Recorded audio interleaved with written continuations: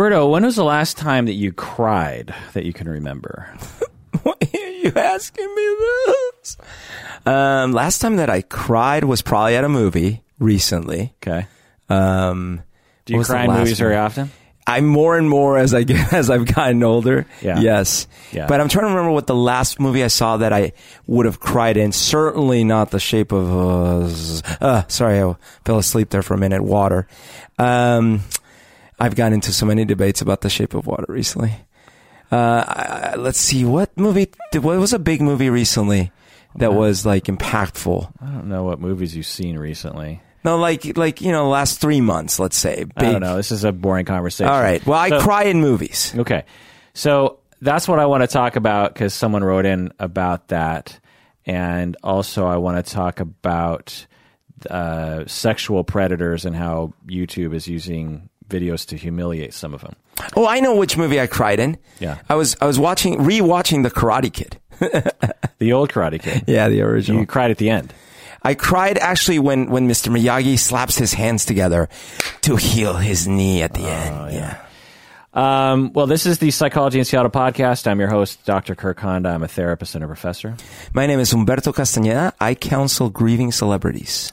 So this is an email from patron Travis. He writes, you have before mentioned your crusade to start crying again in your 20s. He's referring to the fact that I didn't cry when I was a teenager because I didn't want to, and then it was hard for me to cry, and so in my 20s I went on a campaign. I think he means campaign, not crusade. I wouldn't go on a crusade to cry, but to start crying again, and it worked. And he goes on, I would be very interested to know how you approached that issue back then. I'm asking because I'm a 27-year-old male and have not cried once since I was 10 years old. What? Sometimes when I experience a lot of pain inside, I will feel like crying, but I am never able to do so, even if I try.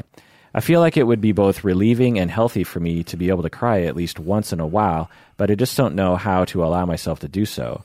For example, one of my childhood friends died in a car crash a couple months ago, which made me very sad. I think about him almost every day, but I still have not been able to shed one tear about it. Wow. I know you will probably bring up how we as men are socialized not to cry, and while that might be true, I am consciously aware of this. I still don't know what to do about it. It is like something in me just won't allow me to cry no matter how bad I feel. As a side note, I would also like to request more Humberto in your episodes. That made me cry. What if I cry all the time? So, Berto, what advice do we have for patron Travis about how he can start crying again? Hey, no, I can relate. So, I as a kid, I cried. I'm sure plenty. But there was a point somewhere in my teenage years, maybe, or even younger. I don't know. I definitely remember both internalizing that, like, okay, I'm not supposed to cry. And I remember my dad getting super mad at me if I would start crying.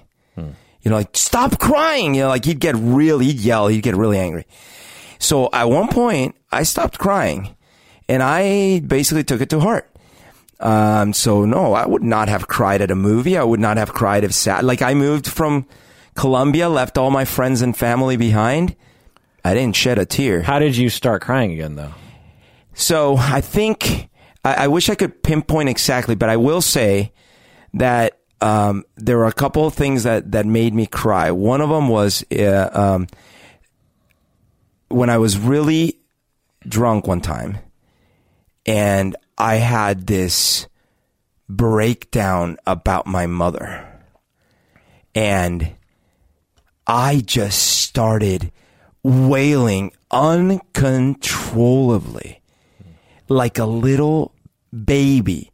And I don't mean like a baby. I mean literally like a baby cries. You regressed. Totally. And so do you think that all that pain that you maybe even kind of focused on in that moment, and maybe with the added alcohol, lack of, inhibitions, that broke the dam, and then after that you could start crying again? I feel that that's the case. Now, I'm not going to guarantee, like, I'd never cried before. I definitely don't remember instances like, yeah, I would cry here or there. I don't remember instances. As far as if you would have asked me, do you cry? I've been like, no. Do you cry? That's weird. Who cries? Adults don't cry. Right. But I can't guarantee it. But I do know for a fact that felt cathartic. And after that, and it wasn't like immediately, like the next day, I'm just like in tears at all times. But I remember after that, like being at movies and being like, like crying. I started crying a lot more around that, after that event. Interesting. Yeah. Yeah, I could see that working for some people. But it wasn't on purpose. It's just something that happened. Right. Interesting.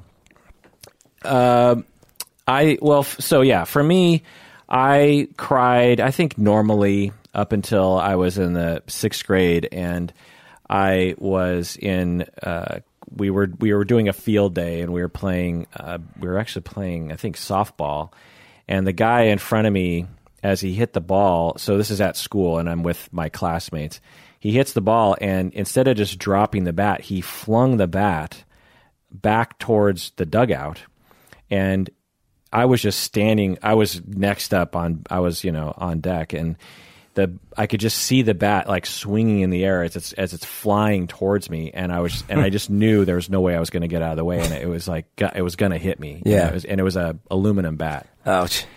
And it hit me in the legs, and from my memory, it didn't really hurt, but it was so scary that I started to cry. Which grade again? 6th grade. Okay, 6th grade. So or 5th or 6th grade, I'm not sure. And so I like walked off the field because I'm crying now. Yeah. and I go sit up on this little grassy hill, and a couple girls came with me, and they're sitting next to me, and they're like trying to console me, They're like, it'll be okay.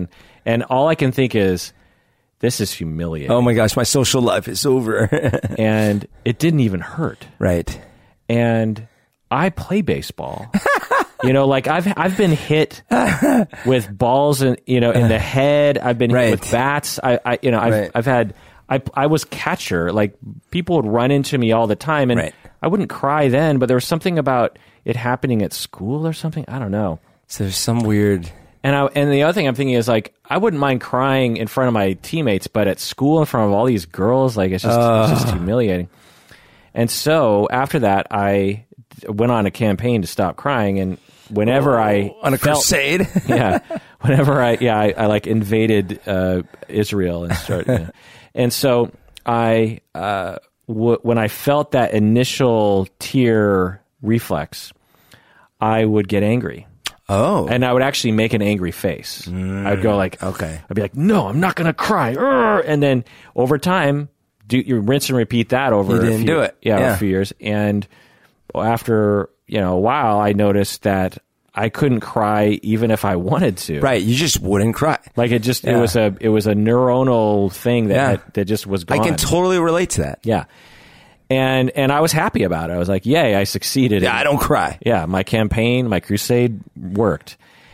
Fast forward to graduate school, I'm 24 years old, and I'm in class at Antioch, and there's occasional crying that's happening. And meanwhile, I'm never crying.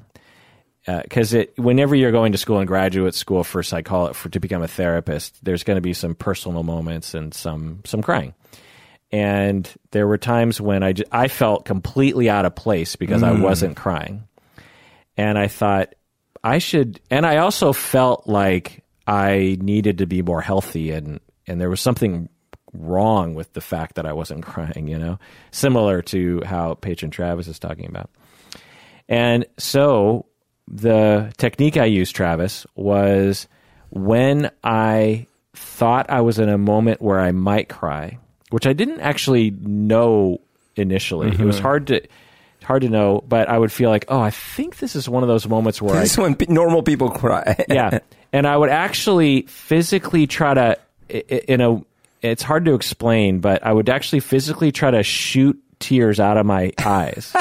like, how some people can like wiggle their ears, or they can wiggle their nostrils. Sure. Neither of which I could do, but neither can I. But they involve muscles that, if you spend enough time trying to manipulate, you might be able to. You can do it. Well, I think that's what I did with crying. I think like I kind of like there's probably some muscles of that are involved in tear production or something, and then or I would just. There's a certain face you make when you cry too, so I'd sort of make that face. I'd be like, okay, I'm gonna cry now. I'm like, you scrunch up your face, And I did that, I don't know, 50 to 100 times maybe. Yeah. And eventually, like, It worked. one tear came out. And then the next time, really tried to force it again. And now when I did have a couple tears, Yeah. then I would try to capitalize on it. Yeah. And then I started learning what made me cry. And often it's movies, just fast forward a few years after that, I was seeing Mulan, the Disney movie, and it's about Asians. Yeah. And I was just so happy to see Asians in a Disney movie that it made me cry, even though it's not really sad. There's just so many moments of like joy for me. It's basically, I was like half, I'm crying half of the movie. I'm not even joking. It was half the movie. Like every scene would make me cry because I was so joyful to see Asians in a movie, even though they're not even Japanese people, So that's what I did. And then after that, it's just been like, I can just coast. You can just do it. And now, like, there are times when it's inconvenient how easy it is for me to cry. I think I went too far. Oh, no. Yeah, like at the end of Black Klansman, for example, I'm just so moved by the story, and the heroism and the plight and the hopelessness and the unfair treatment that really everyone has been through, black people, very much so, but really all of us, we've just all been through some really terrible things unfairly. And that all hit me at the, towards the end of that movie. And the crying that I had in that moment was in the blubbering stage. Oh, no. And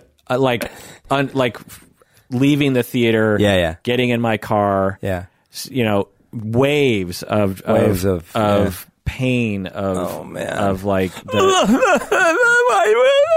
well, so I'm trying not to. I let you get away with a little jokey about crying, but that plays into the whole stereotype. You called yourself baby earlier, and then I was like, well, should I? I meant literally, like, yeah. a baby. So you mean you regressed, but I think, okay, we can get our little, jokes out at the beginning, but I think, we need to stop making fun of masculine crying, which men will do. Women do that too, but men really do it. Men will be like, oh man, I was crying like a little girl. Right. And it's like, no, you were crying like a grown fucking man, because grown fucking men cry. Why would grown fucking men not cry? Because Clint Eastwood. Yeah. Right. I mean, my God, when I think about all the messages, both in media and in my personal life, like, I was just trying to think if, as a child, I ever saw a grown man cry. And I can't remember. Like, I can't remember seeing... what's his name? The guy who died very young. James Dean. I never watched James Dean movies when I was a kid. That's your problem. You never saw a man crying. Are you talking about Rebel Without a Cause? I don't, probably both. I don't remember which one, but he breaks down in tears, man. I really don't understand why people like that movie. I mean, I would understand back then because of the sort of reality of some of his acting. But have you watched that movie recently? No, it's been a long time. Oh, it is. I mean, I guess there's some movies like Casablanca, it still is a good movie. Like, you could still watch it. Right. And you're like, okay, I like this movie, I mean, if you think about, like, Luke Skywalker runs into his charred aunt and uncle, and he sits there, and I think maybe one little tear slips down. Right. You know what I mean? Exactly. And this is a little whiny teenager Luke Skywalker. Right. Right. So, so many messages. I mean... part of me wishes, and maybe there is out there, of like, just catalog all of the harmful masculine messages that were just in movies and TV of the 70s, just like there's just, they're easy to find, and like when women would be scared, they would just be like, and the man would grab the woman. It's just like a classic movie scene. I mean, that's like a trope. Totally. Right? The woman scream, she's hysterical. And the man is like, I'm there to protect, I'm concerned, but I'm there, you know? Yeah. And it just reverse it. It's just, yeah, totally. It's just a brutish history that, the universe is a brutish place, and it's just hard to imagine that it would have felt like the right strategy for a Roman legion to be like, all right, you guys, if you get a little hurt during the battle, feel free to let it all out. We'll be, no, instead it would have been like, who's the toughest? Who's going to not show the pain the most? Well, it's hard for us to know, one, about Roman military practices. It's possible, I don't know, maybe there's historians that know, that the practice, definitely toughness and discipline and following the orders was privileged. But maybe back at camp, they were allowed to cry about losing their buddies, it's hard to know exactly. And that's sort of like, I think compartmentalizing is not new. That part's not new. There's all sorts of funeral sort of traditions where, okay, during the funeral, we're all going to scream and wail and dance wildly, but not after the funeral or before the funeral. You see what I'm saying? Like, that is not uncommon throughout cultures. And yet it's out of context. It's still not okay for you to sit there and wail and cry. But, at the funeral, you better be loud. In fact, if you're not loud, we're going to think you didn't care enough. And so right, yeah. The compartmentalizing is not new, but actually freely expressing oneself, that's historically been hard. Yeah.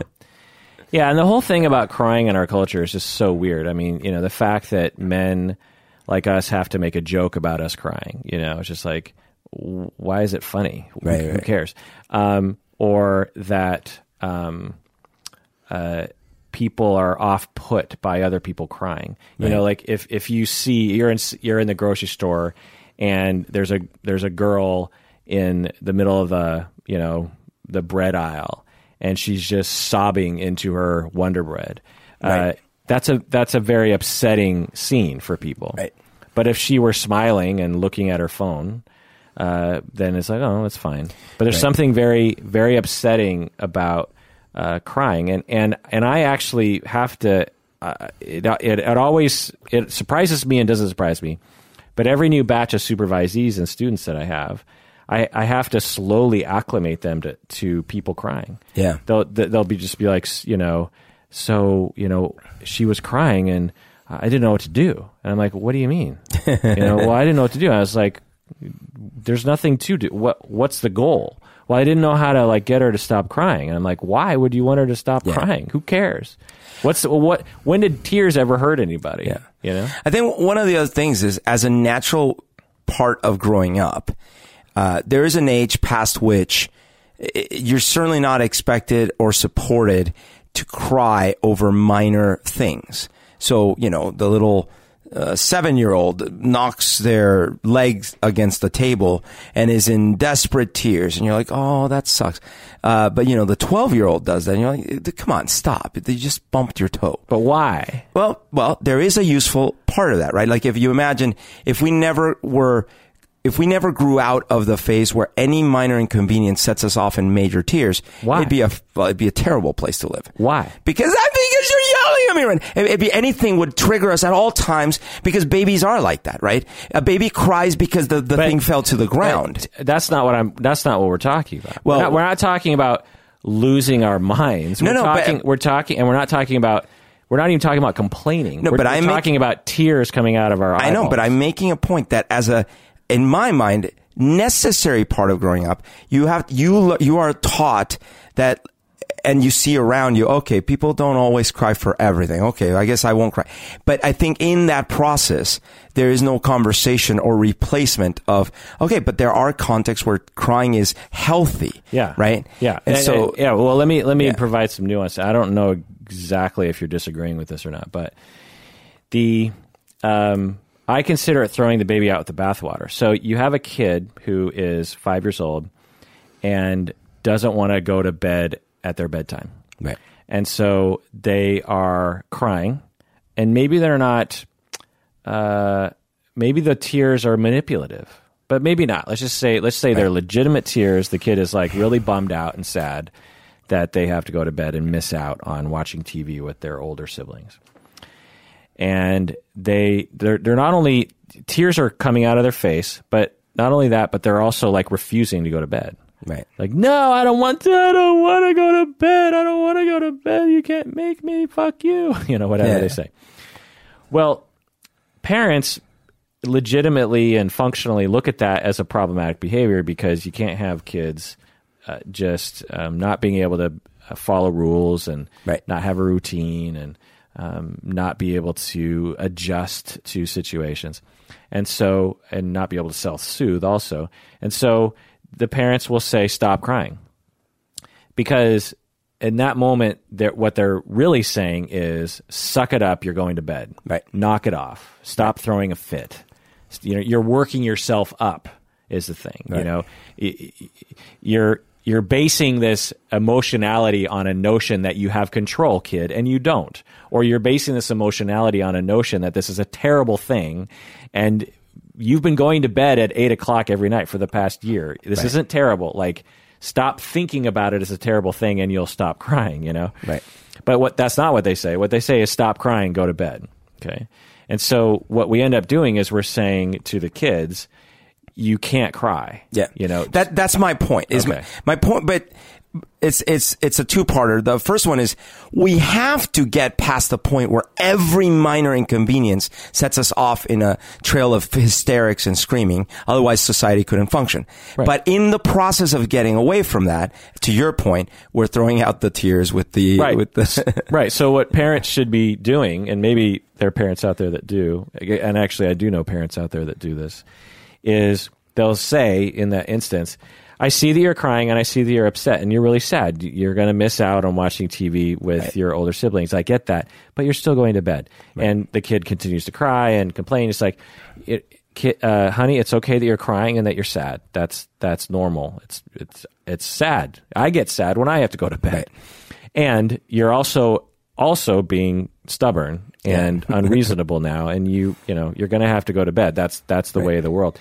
So and then the third strike, they're off to a convent or a... Yeah. And so, you put them in a thing of water and you throw them out the door. And so sexism and associating tears with femininity and weakness and all those things get tied into it as well. And so, anyway. There's another aspect to it, which is mushiness. So sure, there is the thing about, you're being weak, right? But there's a flip side to it, which is don't be so romantic, so mushy. Like, part of the masculinity thing is right. Don't be so mushy, right? Right. Like if a man cries at the end of a rom-com, like the way I cried at the end of Crazy Rich Asians, even though I didn't like that movie that much, right? It's like the epitome of femininity is to cry at the end of a rom-com, right? And during a wedding scene, right? And then the guy sitting there stoic, like, "What's wrong with you?" But the thing that killed me, actually, which is actually in line with some of the sexist issues, is that the wedding. You haven't seen Crazy Rich Asians, no? So in the wedding, it's actually not the main characters. It's like it's like an ancillary character's wedding that the main characters are going to. And the groom is at the altar, and as the bride is coming down the aisle, which by the way has been flooded with water, and this wedding scene at the end of Crazy Rich Asians is the most. It's like a wedding. It's so great because you could see someone actually paying for a wedding like this. But it's so fantastical. I mean, it is. They flood after everyone goes down the aisle. They flood the aisle with water, and then the bride walks down by herself, and it looks like she's walking on water or something. Right. Yeah. And there's like flower petals and lily pads and stuff that they've put out, and it doesn't look like a movie set. It looks like the way someone would design this. Spoiler alert. And then the people, in the aisles, the audience have these like LED flowers, these like lily flowers that they're sort of draping over the aisle. And I don't know. Anyway, so the groom, he's like legitimately like crying. Oh. And I'm going to cry thinking about it. He's looking at his bride, and he's just like, they snap the camera to him, and he's not just like, oh, here comes my bride. I mean, he's bawling, and he's this Asian, good-looking guy, he's It seems surprising. Well, it's sweet. It's a very sweet moment, and anyway, so all that is like counter to traditional masculinity, and I am saying the new masculinity involves that, because real men are not afraid of crying.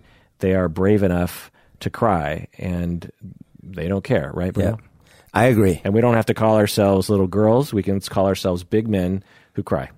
Oh, being you big man over there. Another email relates to this. Patron Oyvind, from a different country, because they have a different O in that country. He's training to become a therapist, and he's worried he might cry in front of his clients, and he writes, one of my teachers, a man who's deep into CBT, cognitive behavior therapy, says it's an issue to cry in therapy as a therapist, and that it shouldn't happen. But most of my other teachers have a more liberal approach and think that in some cases it can really help, because it shows that you are actually involved with a client, showing empathy, etc. But of course, there's a time and a place for it. Well, I was just curious what your take is on it. I will just very briefly say that, it's fine to cry as a therapist. It's extremely rare to cry as a therapist and have it be harmful. The only thing is you just don't want it to become so vulnerable that the client now feels responsible for your feelings. But even that, like, it's not the end of the world. Like if you're in session and something really touches a nerve in you, like say your wife died, and you're working with a couple, and they are working really hard, and they start expressing real love to each other, and it really touches a nerve in you, and you start to sob. Right. You're a man, and you're just like, I mean, the tears are coming, and you're sobbing, and it's a visceral thing. Well, to a lot of people, and including your CBT teacher, this is some sort of like horrible thing, and it shouldn't happen. And the thing is like in that moment, the clients are deeply concerned about you. And here's what you say. I'm really sorry about this. I'm going to go to the bathroom for about 5 minutes. Right. It's fine. I'll tell you what just happened when I return. Right. You go to the bathroom, you get yourself together, you come back out. And they hear you screaming. Come back out, you sit down in the chair, and you say, I'm terribly sorry. Seeing the two of you love each other in session reminded me of something in my life that I'm not going to go into, but it just really touched a really sensitive nerve for me that the two of you are expressing love for each other, and I just really it just really affected me, and I just want to tell you, like, it was a really beautiful thing to see the two of you do that. Right.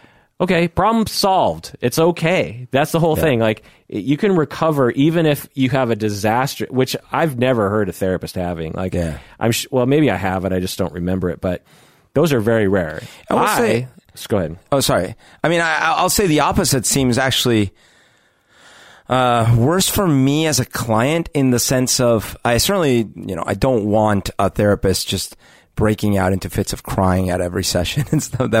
That would feel a little distracting. But the flip side is I'm sitting there and we're talking about something really emotional, something traumatic or whatever. Here's what I don't want. I'm not saying I necessarily need them to cry, but a complete stoic, like, tell me more. Yeah. Like, I don't want a robot therapist. Right. Right. So if you tear up a little bit, I mean, has your therapist ever teared up? Yeah. Yeah. Did that bother you? No. Was it good? It felt contextual. Right. It felt validated. Yes. Real. Yes. She's with you. Yes. Yeah. Absolutely. And so do it. And I do that all the time. I have this one couple that I see who pretty much every time I see them, I tear up a little bit. And if I wanted to sort of encourage the tears, I would start sobbing, if I wanted to. And because of the love that they express towards each other, it's a beautiful thing to watch, right? And it's joyous to see, and it's like watching a wedding, and you just start to tear up a little bit. And I'm sure that they see it, and I don't care. What harm does it do? Right. It's okay to cry. It's okay for water to come out of your eyes. It's okay to sob. It's okay to have an emotion. Like I tell my friend, not my friends, the kids that I work with at these camps, emotions are our friends. Right. You do not have to be afraid of emotions. Therapists should all be very comfortable with the fact that we have emotions. You cry, and really crying is the most innocuous one of all. Right. In terms of like the so-called, destructive emotions or something, right? Getting angry, getting hostile, then we're talking about you have to rein that in a little bit. But crying, or a little teary, right. Yeah, it's great. And you just say, man, what you're saying is really affecting me. I'm with you on this. It's like, imagine the flip side, like, I was in a session with my clients and they said something that happened to them that was really joyous. I got to admit, I broke a smile. Yeah. Yeah. Well, I'll get into that in a second, actually, and then we'll take a break. But so here's my final thing on the crying thing is Oyvind, your teacher who says that crying shouldn't happen, he is either an idiot or he's a liar. I don't know which one, or both. And he's exhibiting harmful masculinity. Ask him to show you the research that backs up his claim that crying in therapy is somehow not okay. There's no research that supports that claim because that's a ridiculous notion. And I know the research and it doesn't demonstrate that. The opposite is demonstrated by self-disclosing in very, precise ways and by not making it about you. Then you can actually really make powerful moments for the client that really helps them and actually increases. Self-disclosing, which is crying in therapy, has been shown empirically to improve outcomes all across the board. Depression, anxiety, relationship problems, schizophrenia, like everything, all outcomes get better when therapists have a better relationship, and self-disclosing and crying are a component of that. Now, it's subtle and you just have to know what you're doing, but yeah. So you're a teacher who says that crying in therapy shouldn't happen is either wrong-headed, like extremely, and mistaken, misled, or lying. And you're, I hate instructors who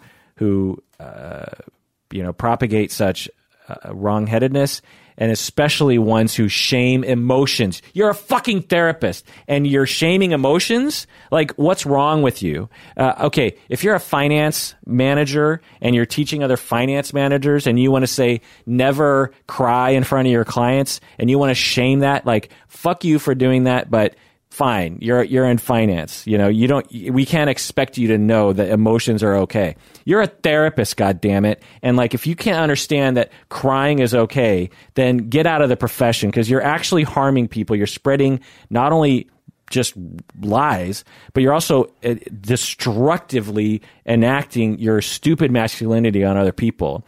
Fireworks. It drives me nuts. There's other silliness that I've heard that I will try to rein it in for a second, but triggered. There are other things like, that's a recent one I heard from a student that they had heard from another instructor is never laugh when your client laughs. Wow. Can you imagine? I was joking about that just now. That's what I said. I was going to get to it. Someone told me that they were told by an instructor that when you're sitting with a client and the client laughs about something, you do not laugh ever. Now, I don't know if they got it wrong. It's possible that they didn't understand the nuance of what the instructor was saying.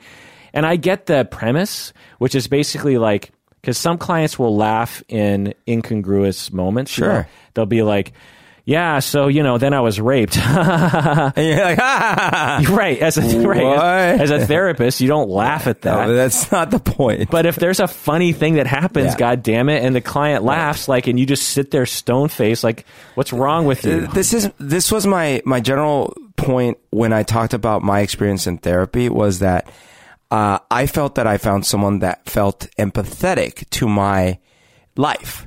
That didn't mean that, because the opposite would be just as bad, where I go like, and then I fucked up again. It's like, oh, you're always fucking up. It's like, that's too much. No, right. Rein it in. But the flip side is a little contextual awareness. And then you as a client feel like, okay, this person is paying attention. I can see they're feeling what I'm feeling, right? Like, it actually helps. in my opinion, feel like, okay, it's a little safer. This is a safer zone. Right. Of course the extremes would be terrible. Of course. Yeah. Or like, imagine if I am crying a bit and the therapist starts laughing. Well, that's incongruous too. Or they get mad at me because I'm making light of something or whatever. Like those are all extremes. Yeah. And I also want to point out that cognitive behavioral therapy benefits when the relationship is going well.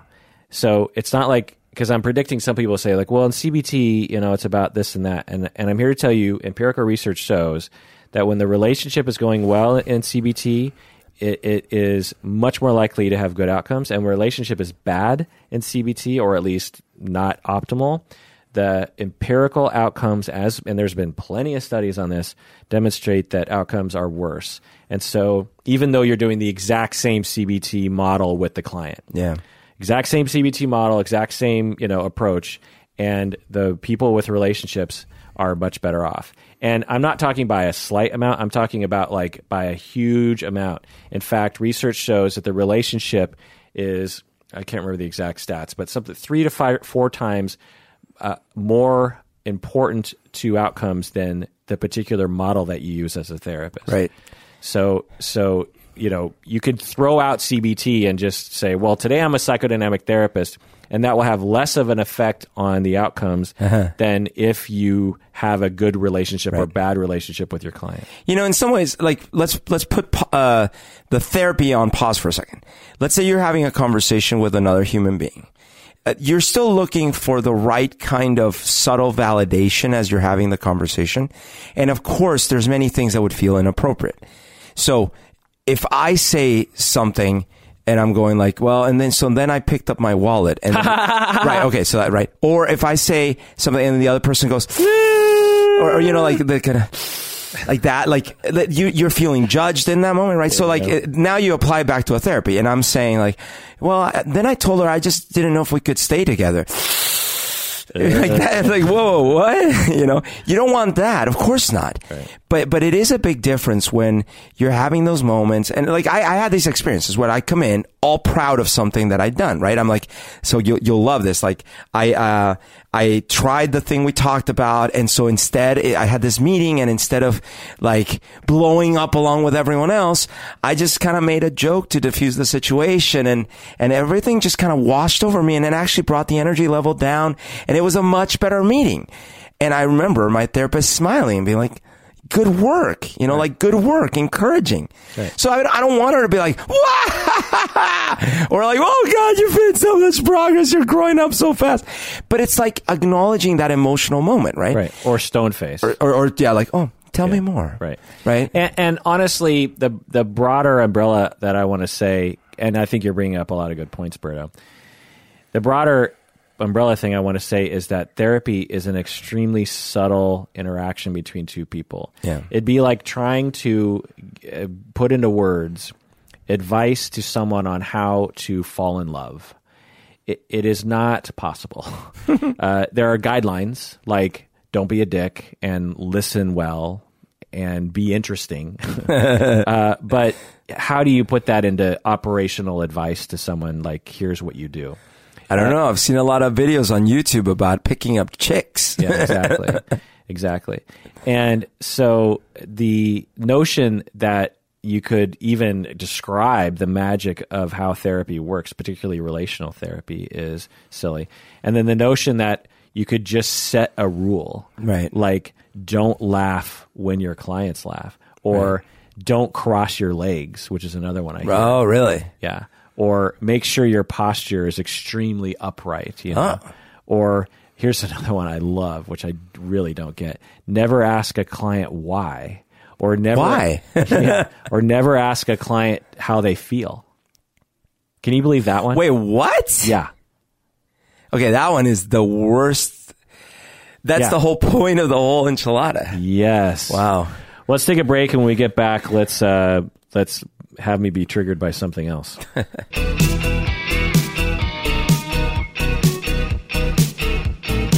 All right, we're back from the break. I want to highlight some patrons of the podcast because they're our favorite people.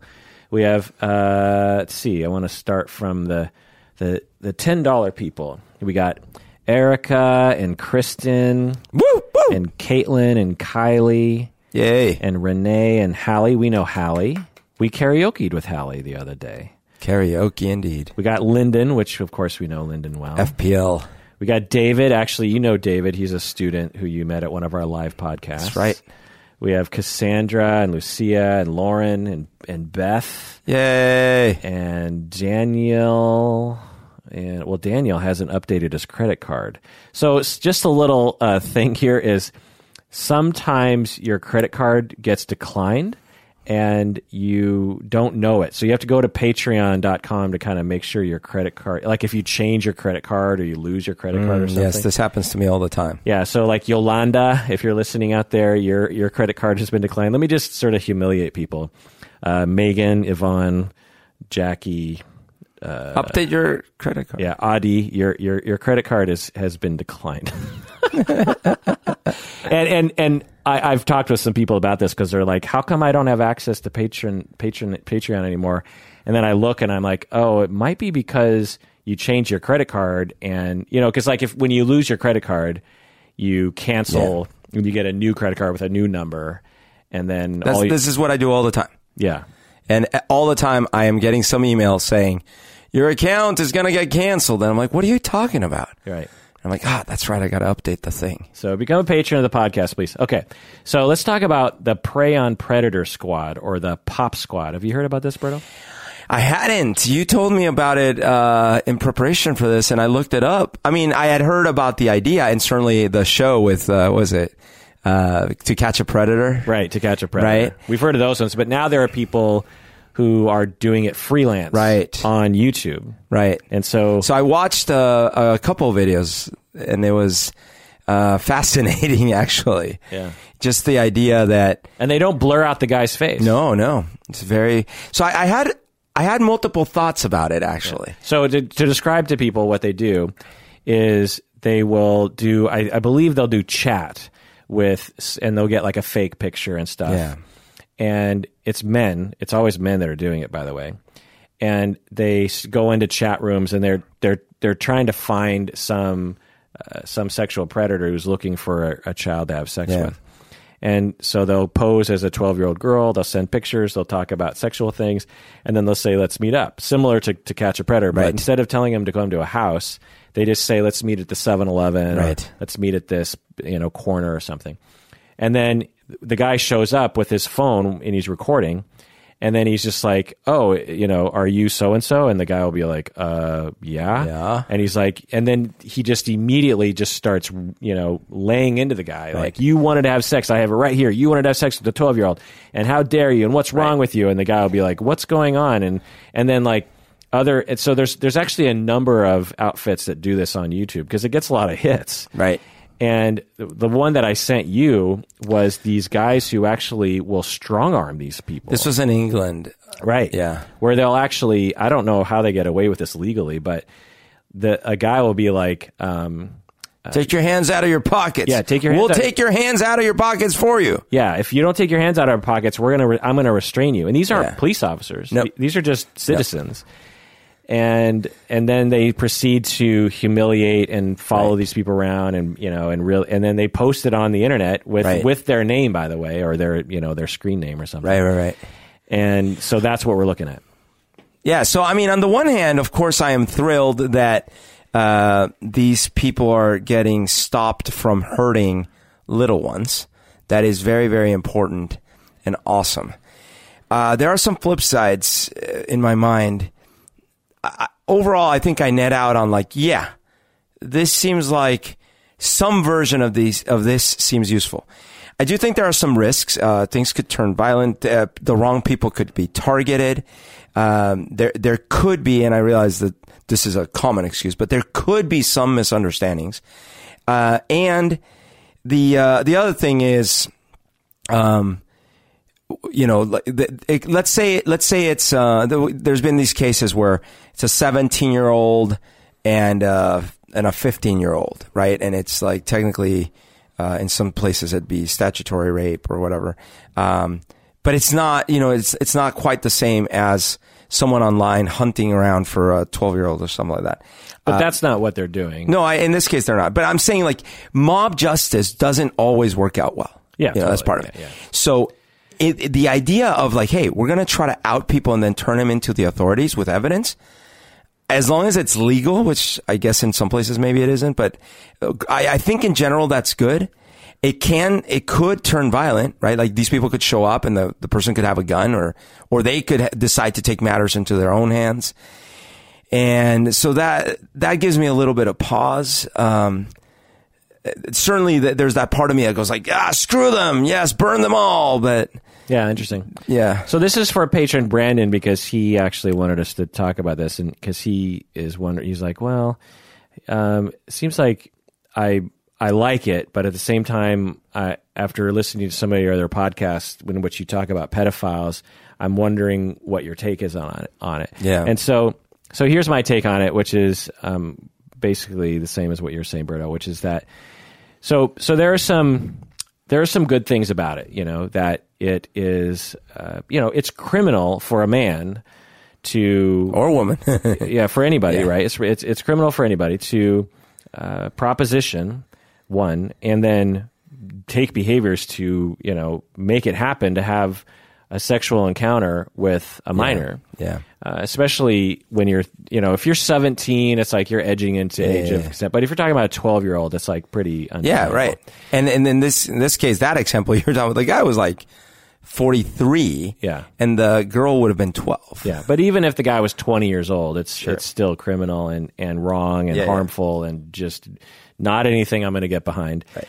And so you have someone who is being prevented from doing that. They're being outed. They are probably going to think twice about doing it again. And people watching it are going to think twice about pursuing that line of behavior, which is, I get, that's a wonderful thing. That's a wonderful public service that these YouTube channels are doing. On the other hand, what it could do is an overall bad thing, which I'll get into in a second.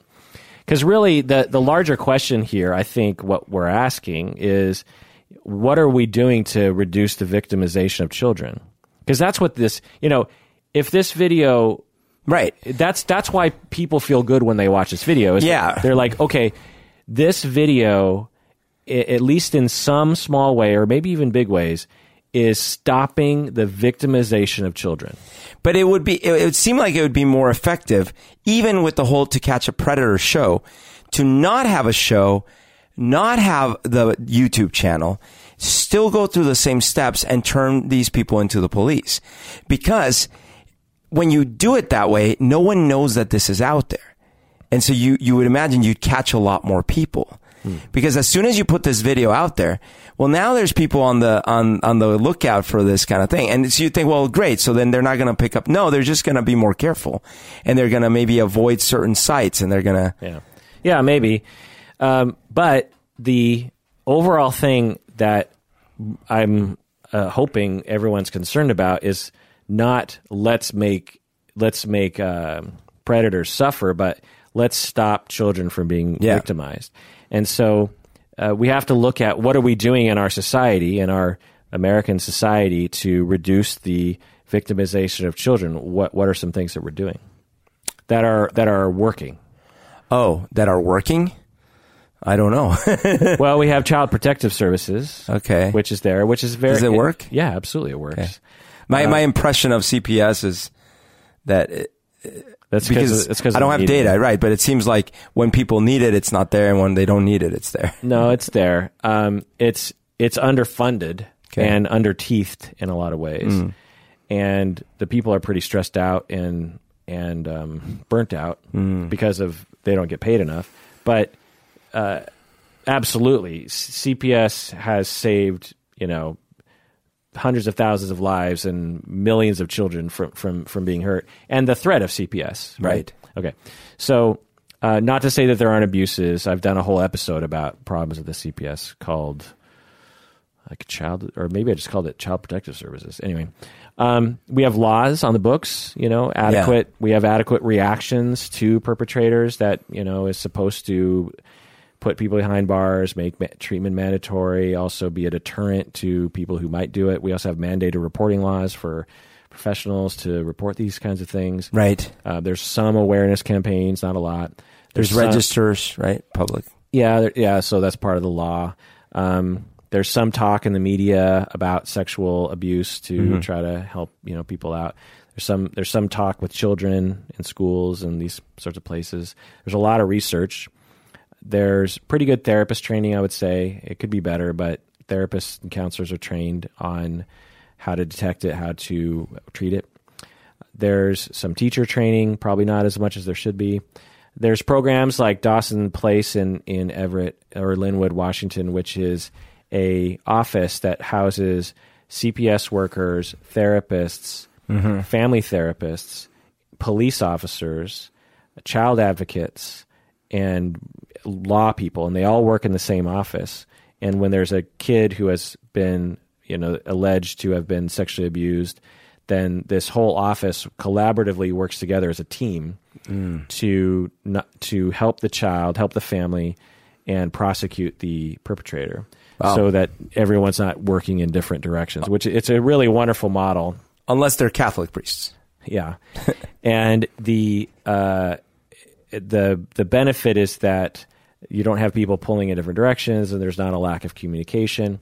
The downside to these offices is that everyone's secondary traumatized all the time. Because every client they work with is a child who's been sexually abused, usually by their parent. You know what I mean? Yeah, that would be so troubling. Yeah. And also, our society is doing vigilante sting operations, which are deterrents, which you could say, probably has a good effect on deterring people from doing it. I guess I would hope that these would be, for example, nonprofit enterprises that donate the money to the same causes, rather than YouTube channels trying to get as many views as possible. I don't know. I doubt it. I mean, maybe, but because that seems very. But unethical. To Catch a Predator, they sold and I feel like that's unethical too. Right. They made money from that, and I don't think it's unethical. I think it's a similar. I mean, it seems wrong in a sense, but to create entertaining / justice, it's a similar thing where people do investigative journalism on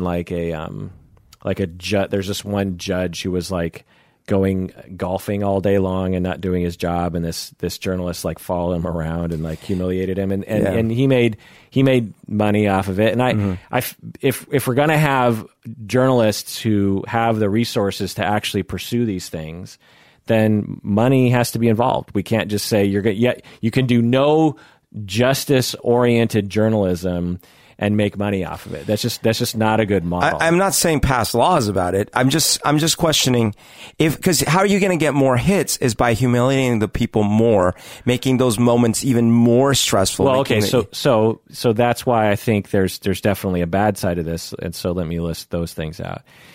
I mean, the bad things in our society is that it's clear we're still in the dark ages about this sort of thing, because the vast majority of victims don't feel comfortable reporting the incidents to anybody, not only the police, but they don't even feel comfortable telling their best friend or their parents or their siblings or their diary or someone on. They can't tell anybody that they were sexually abused, and that's because of us. We've created a society where it feels really bad. They predict very bad things will happen to them if they come forward. Whereas if, like I've done other analogies, if you have a 5-year-old who gets punched in the face by an 8-year-old at school, in general, they feel pretty comfortable going to the teacher or their parents saying, I got punched in the face today. Right. But if they get fondled by a teacher or an uncle or something, we have a society where those children feel like they can't step forward.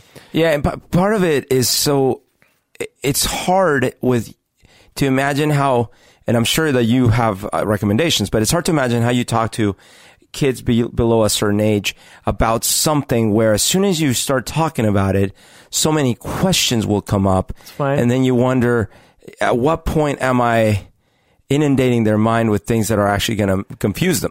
Just as I always say, just swap out violence. So if you are talking to your 5-year-old about ethics and violence, and you're like, so little Johnny, if you're on the playground and I'm not around, and another kid comes up to you or an adult and puts hands on you, and you don't want hands, and you don't want them to put hands on you, or they punch you, or they throw a rock at you, or they threaten to hurt you, that's wrong. And, you don't have to go through. That's scary and it's wrong. And you can tell me right away and I will do so. Or you just scream. Just scream. Someone's trying to hurt me.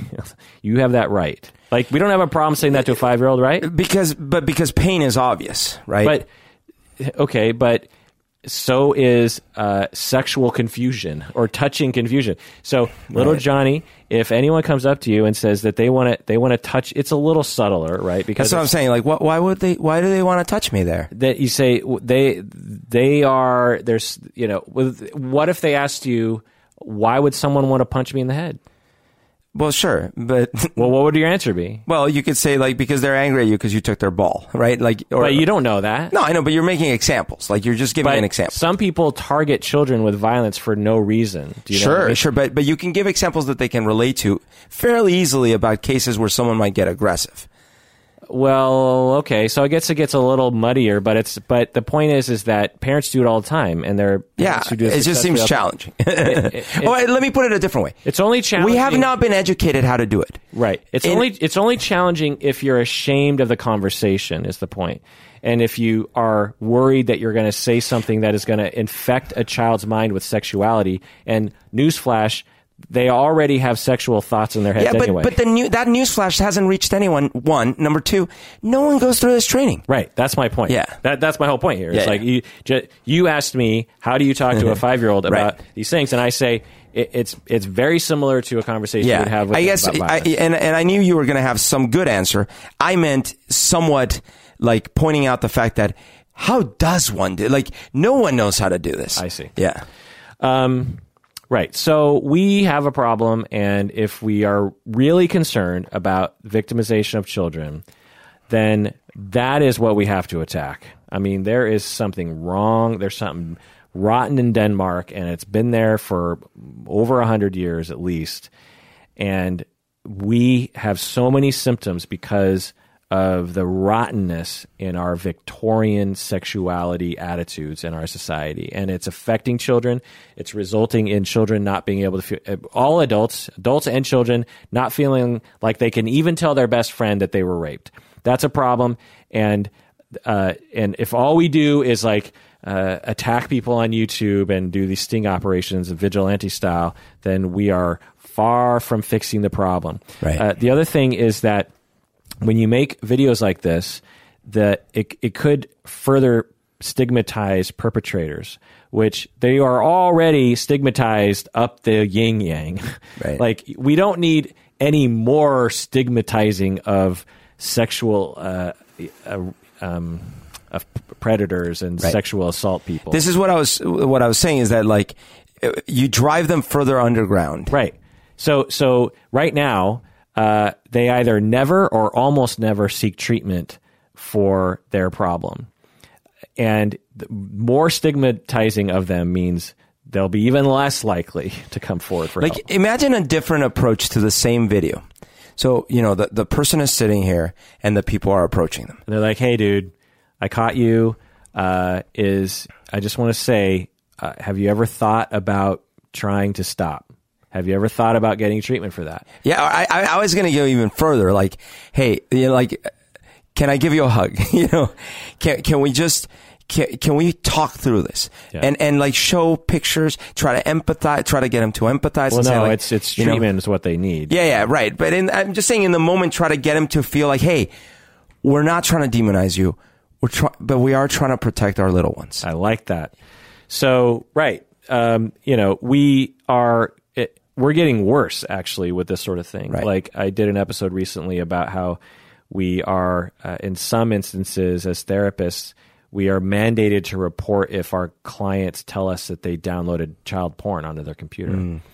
And because it's illegal. Well, they're not going to tell you, that's for sure. Well, but let's say, right. And so if someone wanted help, so we have this vast, mostly universal commitment to privacy and confidentiality.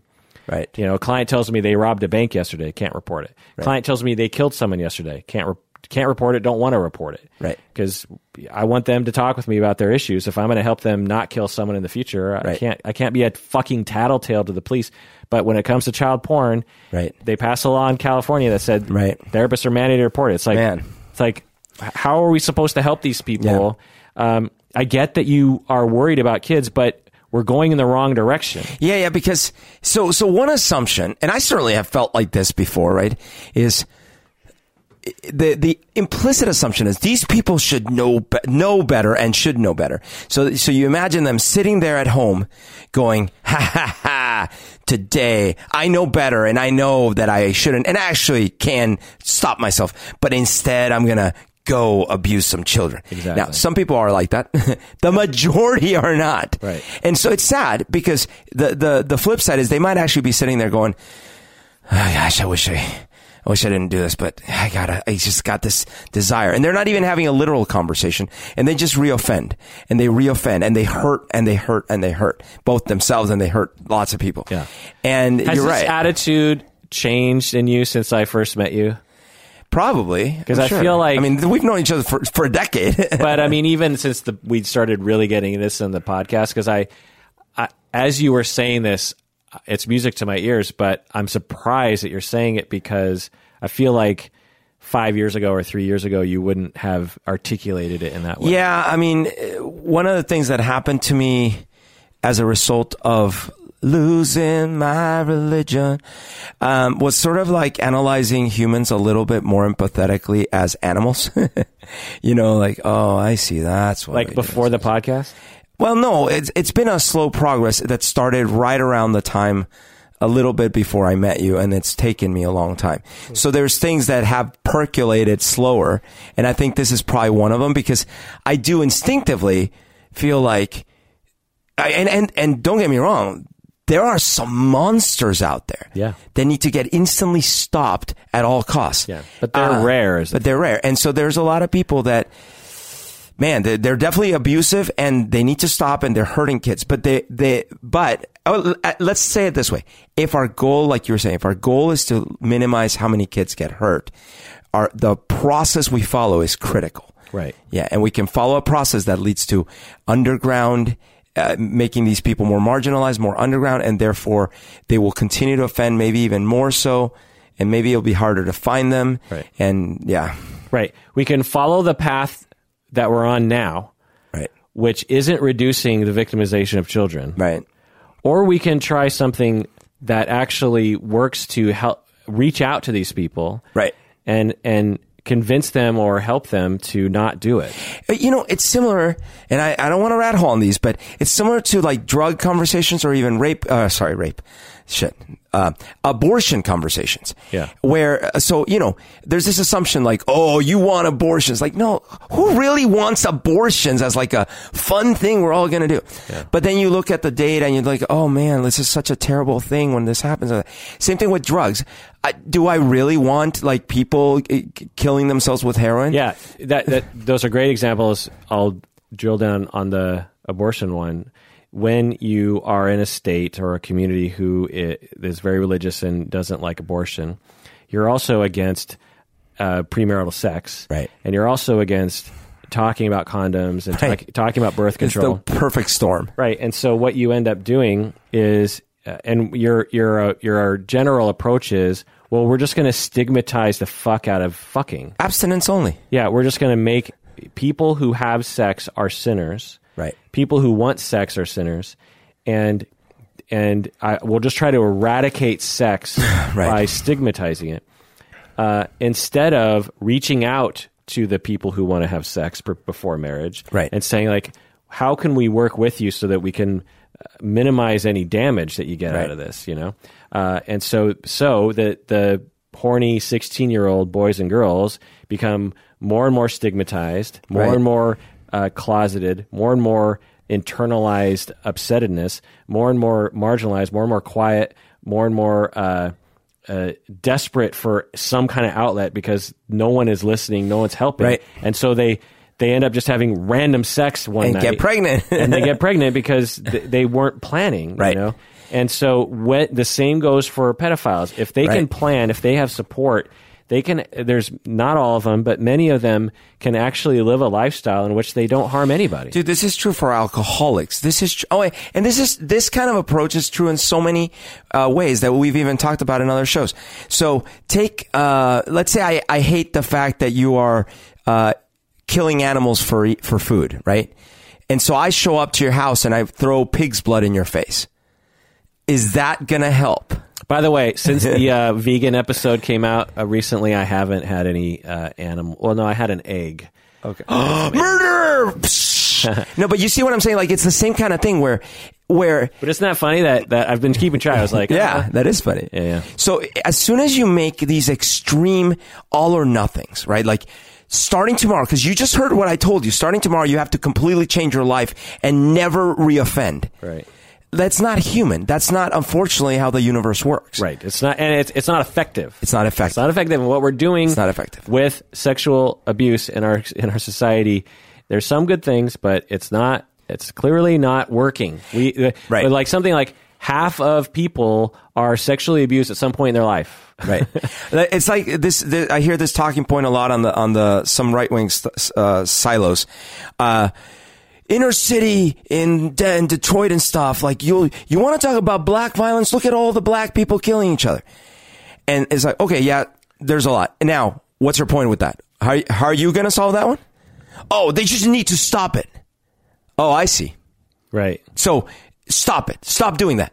That's what's going to solve it. Yeah. Like, you're not going to look at root cause or what's triggering. And that's a similar thing with so many of these problems. Right. It's this. Moralistic, I think, is the philosophical term that describes this way of thinking, which is there are evil people or evil deeds and possibly evil people. And we all have control and awareness. Right. And there are good people and good deeds, and we need to talk about it in that way, and we have to reject the evilness and not try to dialogue with it or help it or anything like that, which... anyway, so these videos, patron Brandon is asking, about these videos. So on one hand, I would say that, they might be raising awareness in general of sexual abuse because they're really popular on YouTube. And so it's possible that some kid might come across this video and be like, so that's what a sexual predator looks like? That kind of looks like my uncle, right? Or that looks like my aunt. And maybe I'll be more aware online because it seems like there's these people online, right? So maybe there's some good from that, and maybe just good, because a lot of people are going, there are predators among us. That's interesting, but like I said, it is further stigmatizing people, or the other flip to this is it might actually not be stigma. It might actually be reducing stigma for these people, because these predators that they catch, similar to Catch a Predator, they look so pathetic. They don't look like the boogeyman. They just look like dorks. They often look really dorky. Yeah. And they're deer in headlights. They're just like, what is happening? They're often very nonviolent, and some of them are really apologetic. And they cry. Yeah. And so it's possible that these videos done in a particular way might actually humanize some of these people. Well, I will say, so To Catch a Predator, I wouldn't say it was super empathetic, but at least because it was a show and it was all these things, there was never any like, hey, you asshole, come here, it was never like that, right? It's like, come, take a seat, please. Well, it was take a seat. Purposefully humiliating. You know what I mean? Like, if they were truly To Catch a Predator, the police would just handcuff him and they wouldn't film it. Well, this is what I was saying, you bastard. You're taking my point. But I'm giving them a little bit of credit in that the guy, whatever is Chris Wallace or something, I don't remember. He wasn't like in their face yelling at them and like, you see what I'm saying? Like he was like, take a seat, sir. Yeah. What were you doing? The YouTube video I did see was way more in the guy's face. Definitely down that spectrum for sure. And granted, that is the impulse a lot of people would have and probably why those videos are probably more popular. And it's very satisfying to the moralistic, get them. Moralistic notion of revenge. And this is true even so take racist people, right? Like a lot of people that are not racist or of the race that is being affected, the instinct is to be like, get in their face and be like, you racist motherfucker, you gotta stop, right? Right. But they're never gonna change that way. No, exactly. In terms of, that whole thing. But yeah. So I guess my final word is similar to how, the notion that veganism is going to change the world or, help the world is, if that's all we're doing, then we're doomed. And so if these videos are all that we're doing as a society or as a YouTube community, like the last gap, the last resort, then that's pretty sad. There are so many other things, like how many. I'm just trying to think of other videos that could be being made on YouTube, like a video showing how to talk with your kid about avoiding sexual abuse. Like how many hits do videos like that get? Right. How many videos even get made along those lines? Or like I was saying, like real conversations with people that have those feelings and talking empathetically to them about it. How many heroes do we have of pedophiles who are refraining from having sex with children? Right. I mean, how many heroes do we have like that? None. And the notion of such a thing is ridiculous in our society. And so I think the videos are probably on the borderline between fine and not fine, but we need to be doing so many other things. Yeah. Any final words, Berto? Yeah, I think that overall, am I glad that a video or many of those videos could be stopping real abuse from happening to real kids? Oh, of course, 1,000,000,000%.